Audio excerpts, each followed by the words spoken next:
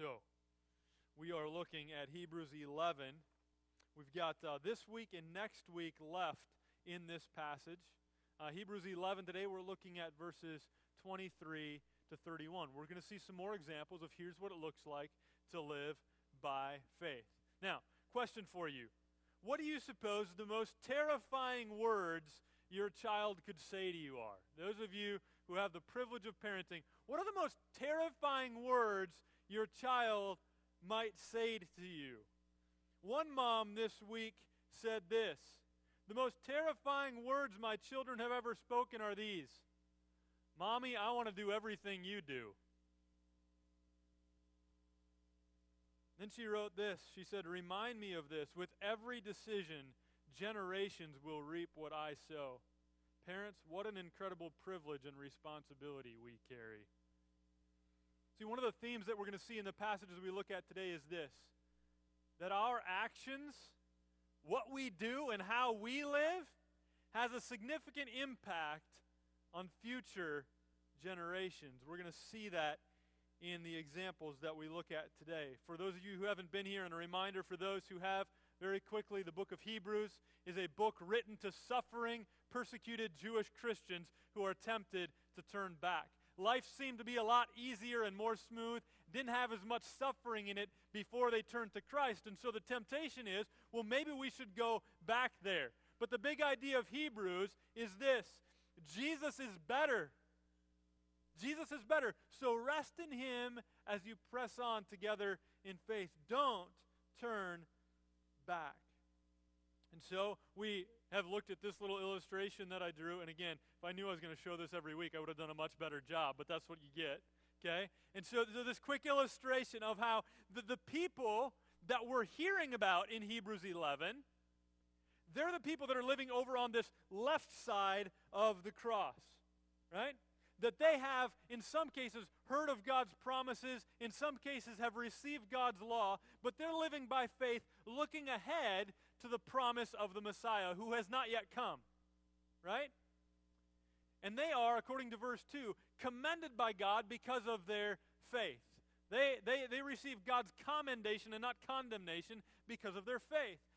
The recipients of the letter of Hebrews are living just on the other side of the birth, life, death, and resurrection of Jesus. Okay? So they probably don't have all of the New Testament available to them, but they are on the other side of the life, death, and resurrection of Jesus. And they too are commended by God as they live by faith.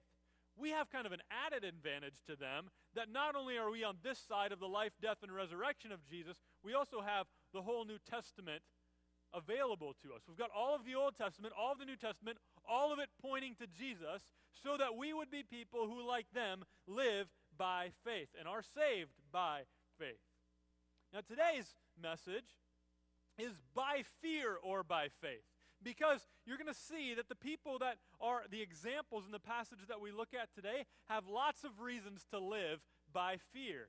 And I think it's on purpose then that the author of Hebrews writes to persecuted Jewish Christians who also have lots of reasons to live by fear. And you might look at the world around us today and be able to sympathize with them. Certainly most of us are not enduring great persecution as Christians, but you might look at the world around us and say, I have some reasons to live by fear.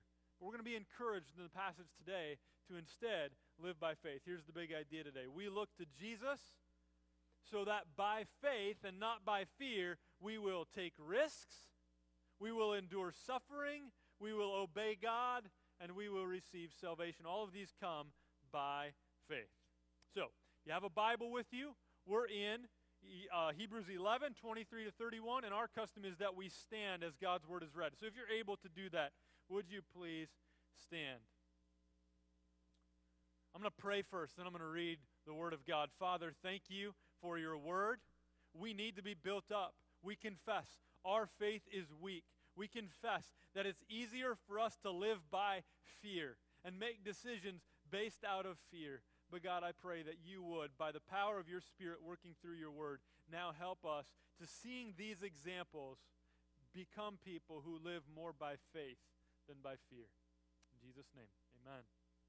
God's word. Hebrews 11, 23. By faith, Moses, when he was born, was hidden for 3 months by his parents because they saw that the child was beautiful and they were not afraid of the king's edict. By faith, Moses, when he was grown up, refused to be called the son of Pharaoh's daughter, choosing rather to be mistreated with the people of God than to enjoy the fleeting pleasures of sin. He considered the reproach of Christ greater wealth than the treasures of Egypt, for he was looking to the reward. By faith he left Egypt, not being afraid of the anger of the king, for he endured as seeing him who is invisible. By faith he kept the Passover and sprinkled the blood, so that the destroyer of the firstborn might not touch them. By faith the people crossed the Red Sea as on dry land, but the Egyptians, when they attempted to do the same, were drowned. By faith the walls of Jericho fell down after they had been encircled for 7 days. By faith Rahab the prostitute did not perish with those who were disobedient, because she had given a friendly welcome to the spies. Amen. You can be seated. As usual, in your bulletin, a spot for you to take some notes. And again, if you are not in a life group, don't ignore that life group guide. This is a great opportunity for us to not only hear the Word of God, but to work at allowing the Spirit to apply the Word of God to our lives. So that's there for you. In that outline, you'll see that the first point is this: by fear or by faith. The first example we have is the example of Moses' parents. It's all in one verse, just verse 23. I just read it. By faith, Moses, when he was born, was hidden for 3 months by his parents because they saw that the child was beautiful and they were not afraid of the king's edict. So you see already right there this kind of contrast. They were not afraid, and instead they lived by faith. So not by fear, but by faith is how Moses' parents led. Now, in each of these cases, I would love to spend lots of time on each of the stories. But the author of Hebrews doesn't spend lots of time on each of these stories, and so I'd encourage you to go back. The people that are hearing this for the first time, they would have remembered all of these stories, and if you have been a student of the Old Testament, you too might remember these stories, and if not, you can go back and read them. They're there in your Bible. This one is in Exodus chapter 2. But if you went back to Exodus chapter 2, you would see the context, that what was happening here in this case was that God's people were living in Egypt, but not very willingly. They were living there as slaves, being mistreated by the more powerful and rich Egyptians. To the point that Pharaoh had made a command that every Hebrew baby boy be killed. So you read at the end of Exodus chapter 1. And so when we get to Exodus chapter 2, we're told that these two Hebrew parents had a little baby boy. And according to the king's edict, this baby boy is to be killed. But instead of being afraid of the king's edict, and by disobeying this, probably not only would the baby boy be killed, but probably others in their family as well. But they're not afraid of the king's edict. Instead, they live by faith. And so for 3 months, they hide their little baby boy until they recognize they can't hide him anymore. Then you remember what they did? They make a basket, seal it up, put it in the river, and that basket is then found by the Pharaoh's own daughter. And Moses gets adopted, taken from his biological family and adopted into Pharaoh's family. Kind of an incredible story. And this was all done because his parents are living by faith. Not afraid of the king's edict, but living instead by faith. And so I want to keep going on, but I also want to make a quick note, recognizing that a lot of us who are here are parents. And I think there's some application in this for us. See, as parents, we need to choose to trust God with our kids. In the world that we live in, because we look at the world around us and we see, oh man, this world is so scary compared to the world I grew up in, it's easy to parent out of fear, isn't it? It's easy to parent out of fear. And so when we parent out of fear, what happens, a number of things happen, but one thing that happens is we kind of aim really low for our kids. We look at all of the threats and dangers out there in this world, and so what we want for our kids is we just want them to stay safe and out of trouble, right? Which is a fine thing for us to want as parents. But I think we're aiming far too low, and that's one of the consequences of parenting out of fear.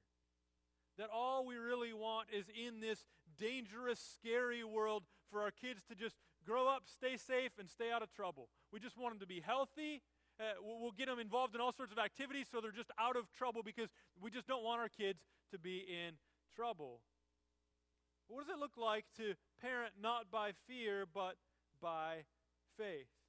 Here's a quote I came across this week that I thought was really helpful.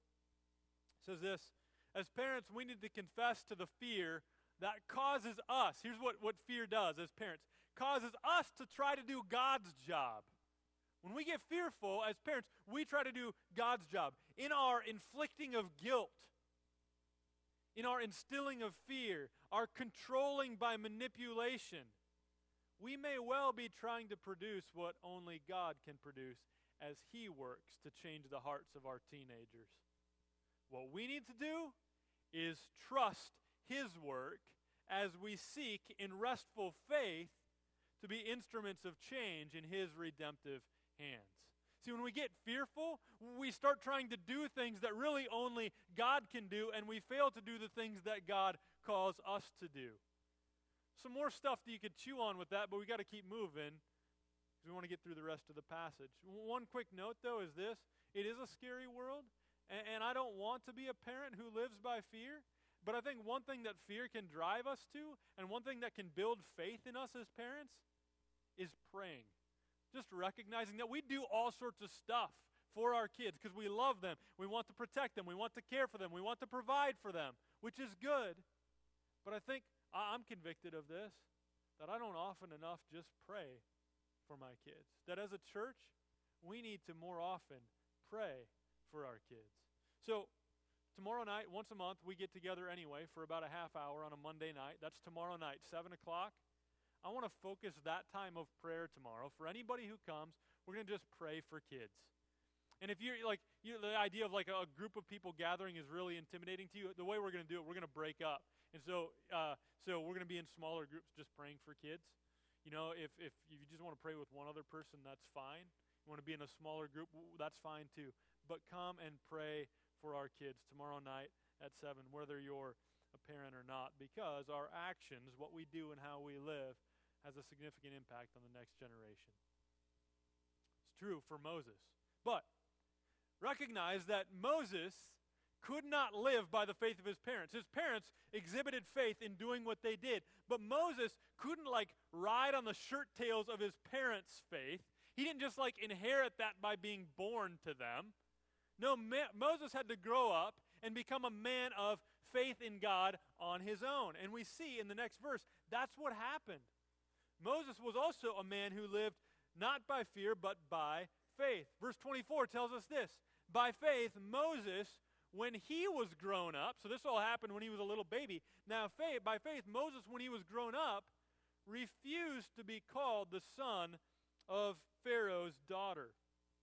Now, this is significant because imagine if you've got kind of an option. And one option is the family you were born into, your biological family, they're poor, oppressed slaves.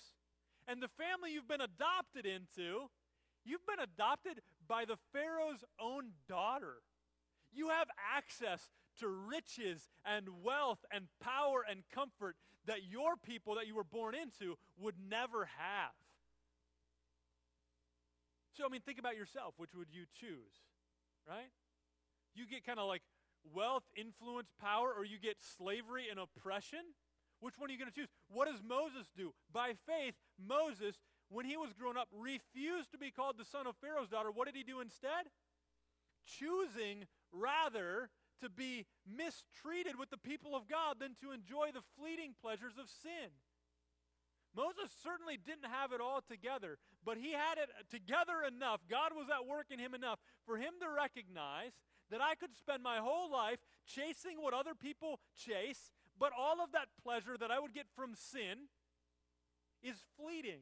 That's going to go away. And so Moses, instead of getting all of that which he had access to, he chooses Most of the other people that were of his heritage, they didn't have a choice. They were born slaves. They were going to be slaves. Moses was born a slave, but he got adopted into this royal family, yet he chooses to leave that royal family, and instead of identifying with them, he identifies with the people of God. Verse 26. Interesting verse, because it says, he considered the reproach of Christ greater wealth than the treasures of Egypt, for he was looking to the reward. Interesting that the author of Hebrews tells us he considered the reproach of Christ. Now would Moses have known Jesus by name? Not at all, right?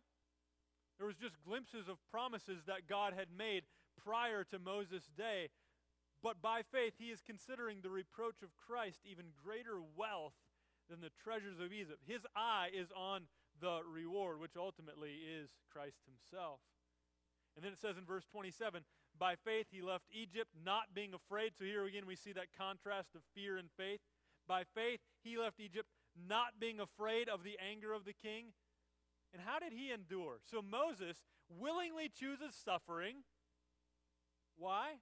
He endured as seeing him who is invisible. Now, we looked over this as a family last night, and one of our kids was like, how do you see somebody who's invisible? Isn't that kind of like like he saw him who was invisible, right? Jesus at this point is invisible to Moses. Yet he was looking ahead and by faith, in effect, sees him even though he is invisible. Looking ahead by faith in the promises of God, which will ultimately be fulfilled in Jesus. See this example of Moses? Isn't this good? And so as I was just sitting in this week, a couple of applications came to mind that I think are really helpful for us.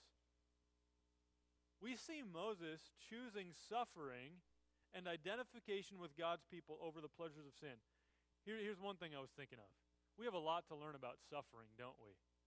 I mean, our normal reaction to any kind of discomfort, inconvenience, or suffering in our life is that we try to avoid it.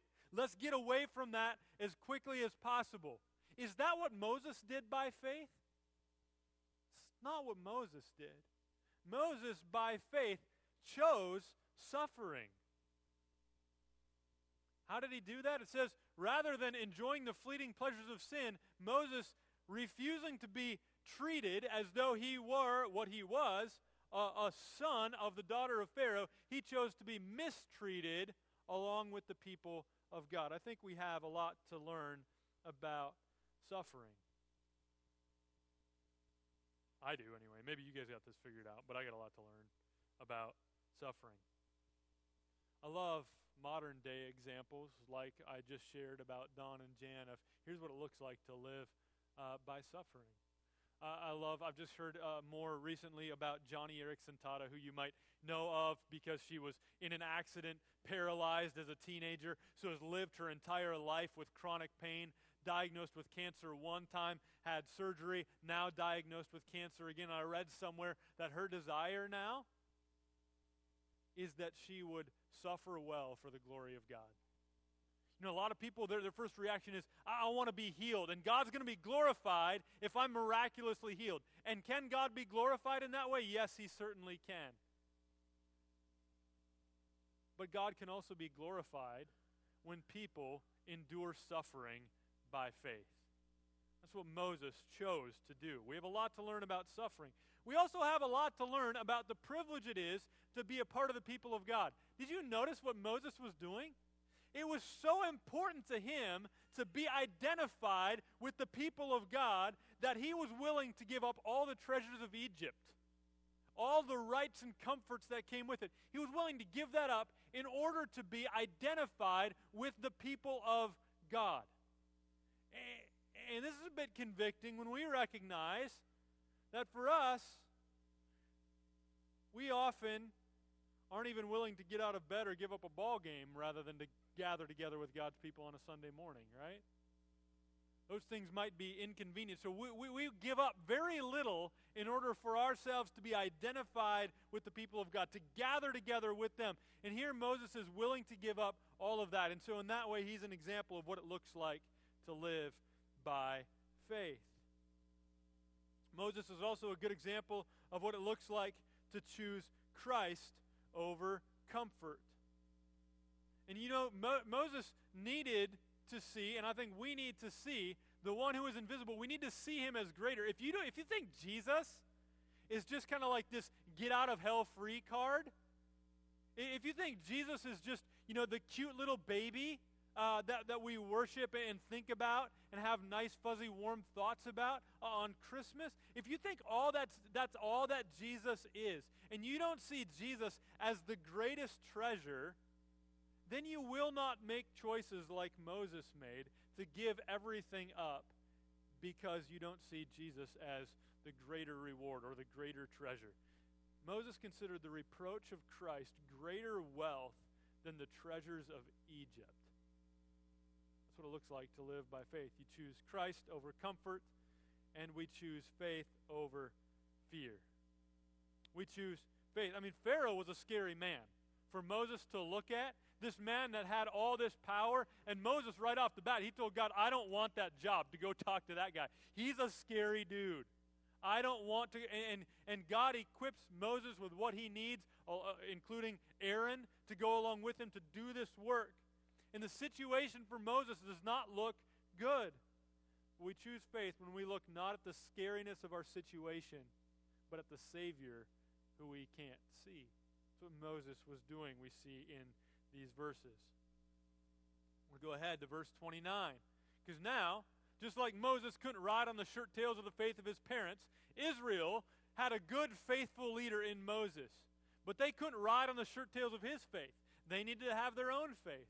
And so now we're told of these instances that we can read about again in the Old Testament in Exodus 14 and Joshua 6. First, from Exodus 14, we're told of the faith of the people. You remember the story of how they were being pursued by the Egyptians. They had been set free. Huge mass of people standing at the edge of the Red Sea. How are they going to get across it? What does God do? Brings the waters up and the Red Sea dry land. And it says, by faith, the people crossed the Red Sea as on dry land. Right? Do you imagine the faith that it takes to walk through that? To walk through, the water must have been walled up high on both sides, knowing that if that water comes crashing down, you and your whole family are dead, right? But here they go, walking. I mean, would you have been the kind of person that just doesn't even look to the side? Or would you have been like the person that's like, wow, the whole time you're just kind of looking back and forth, like, I can't believe we're really doing this. I don't know what type you would be. But here the author of Hebrews says these people are people who live by faith. That's how they crossed the Red Sea. The Egyptians, they couldn't ride on the shirt tails of the faith of the Israelites because they went in, and without faith, what happened to them? They were drowned. But by faith, the people crossed the Red Sea as on dry land. And then from Joshua 6, by faith, the walls of Jericho fell down after they had been encircled for 7 days. Again, you hear a command from God. Walk through the sea. Whew. Going to live by faith or by fear? You going to hang back like I'm scared of water? You hear the command from God. Just march around this city. There's armed guards probably sitting on top of the walls. I want you to march around. You know what your weapon's going to be? A trumpet. All right. I mean, you get that? So that's what we're supposed to do, God? You want us to obey? You're going to live by faith or by fear? Are you going to be one of those people that goes and marches around an armed wall with a powerful city inside, armed with a trumpet? Is that what you're gonna do? Well, you do that when you live by faith and not by fear. So, see that in those two verses, and again, some application for us. We need to choose obedience as God's people. We need to look at our circumstances and our commands and be led by faith. Because it's easy to look at our circumstances and the commands that God gives and choose to live by fear. God commands us to go and make disciples, baptizing them in the name of the Father, Son, and the Holy Spirit, teaching them to obey everything I commanded. That's a command that we have. And it's easy to hear that command and start making excuses as to why I'm not really engaged in that work. And many of them are traced back to the fact that we are often led by fear and not by faith. Love to see ways in which our congregation, our church, has been led, I think, by faith. The fact that, today I'm the only pastor here because Pastor Stan's on vacation, but we added another pastor when we could look at and be led by fear. We could have looked at the circumstance and be like, okay, we just had to spend a bunch of money repairing a parking lot. A lot of people that are in this area eventually move out of this area, and not as many people are moving back in. We could look at, there's not money in our budget for this right now. And we could kind of be led by fear and just say, I guess we just can't do that.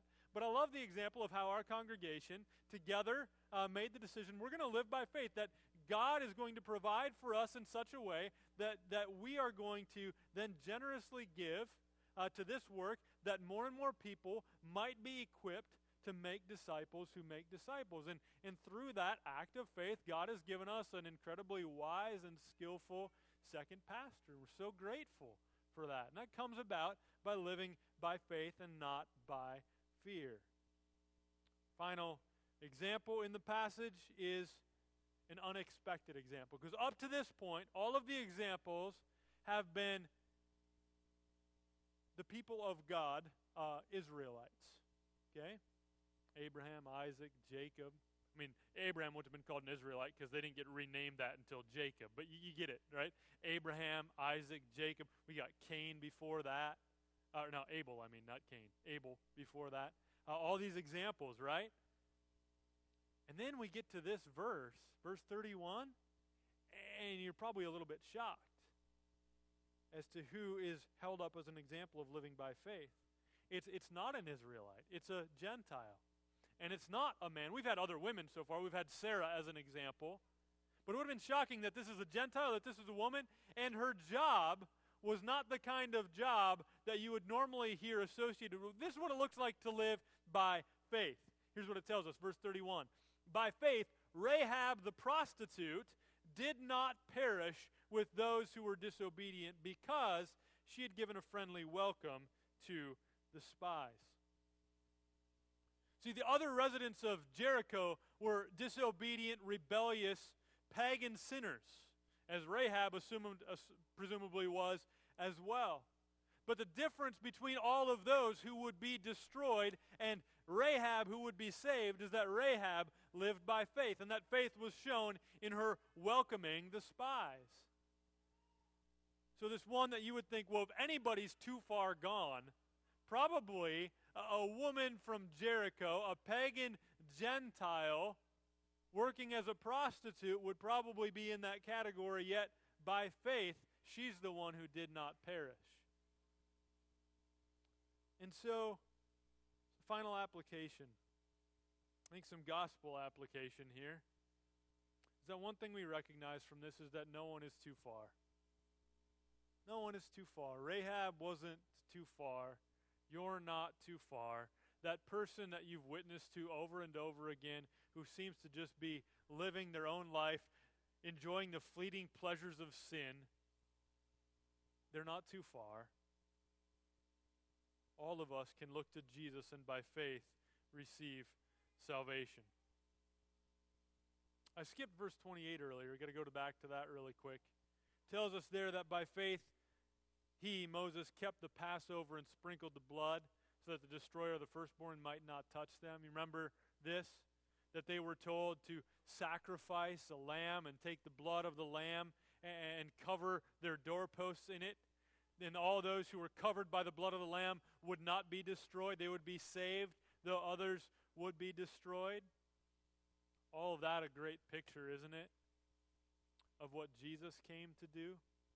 Jesus came, born to a virgin, laid in a manger, growing up and living a sinless life.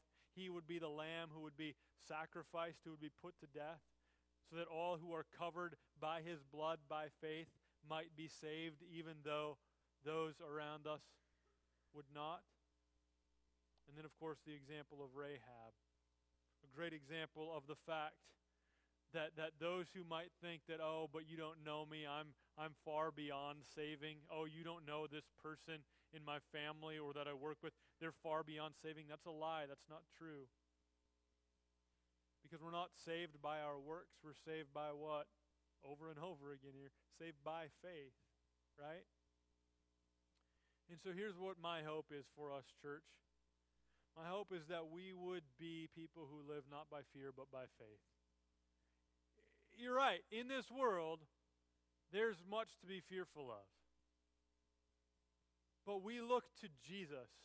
And by faith in Him, we take risks, don't we? Like Moses' parents, we take risks, maybe in our parenting.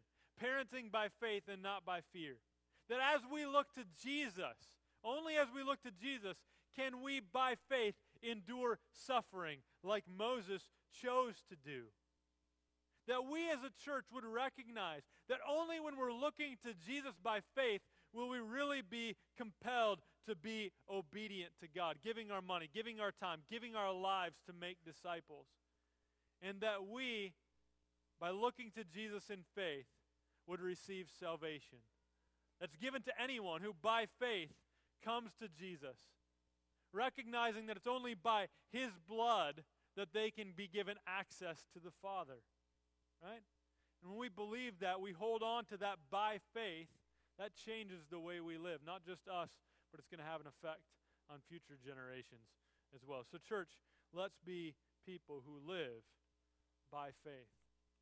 I'm going to close with prayer as the worship team comes to lead us in a closing song. We're going to sing at the end about another promise that God has made, and that promise is that Jesus, who came once, is coming again. And we look forward to that during this season. So we're going to sing about that. But let's pray together. And I'm going to begin by reading a prayer that's written out in poetry form that I think is really helpful to get us to look to Jesus. And so let's pray together. Lord, you did everything required to save us and to bring us into your presence. So to know you and behold you is our heart's desire. There is nothing higher. There's nothing greater to acquire. Holy, holy, holy is the song of the choir. Your people sing your praises, gathered from all the nations. We were chosen to be holy and blameless before the earth's foundation.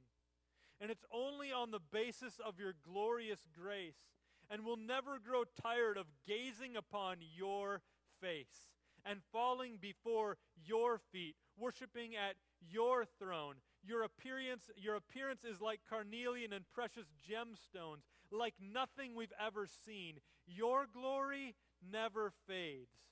The Lamb of God who was slain to wash away sin's stain.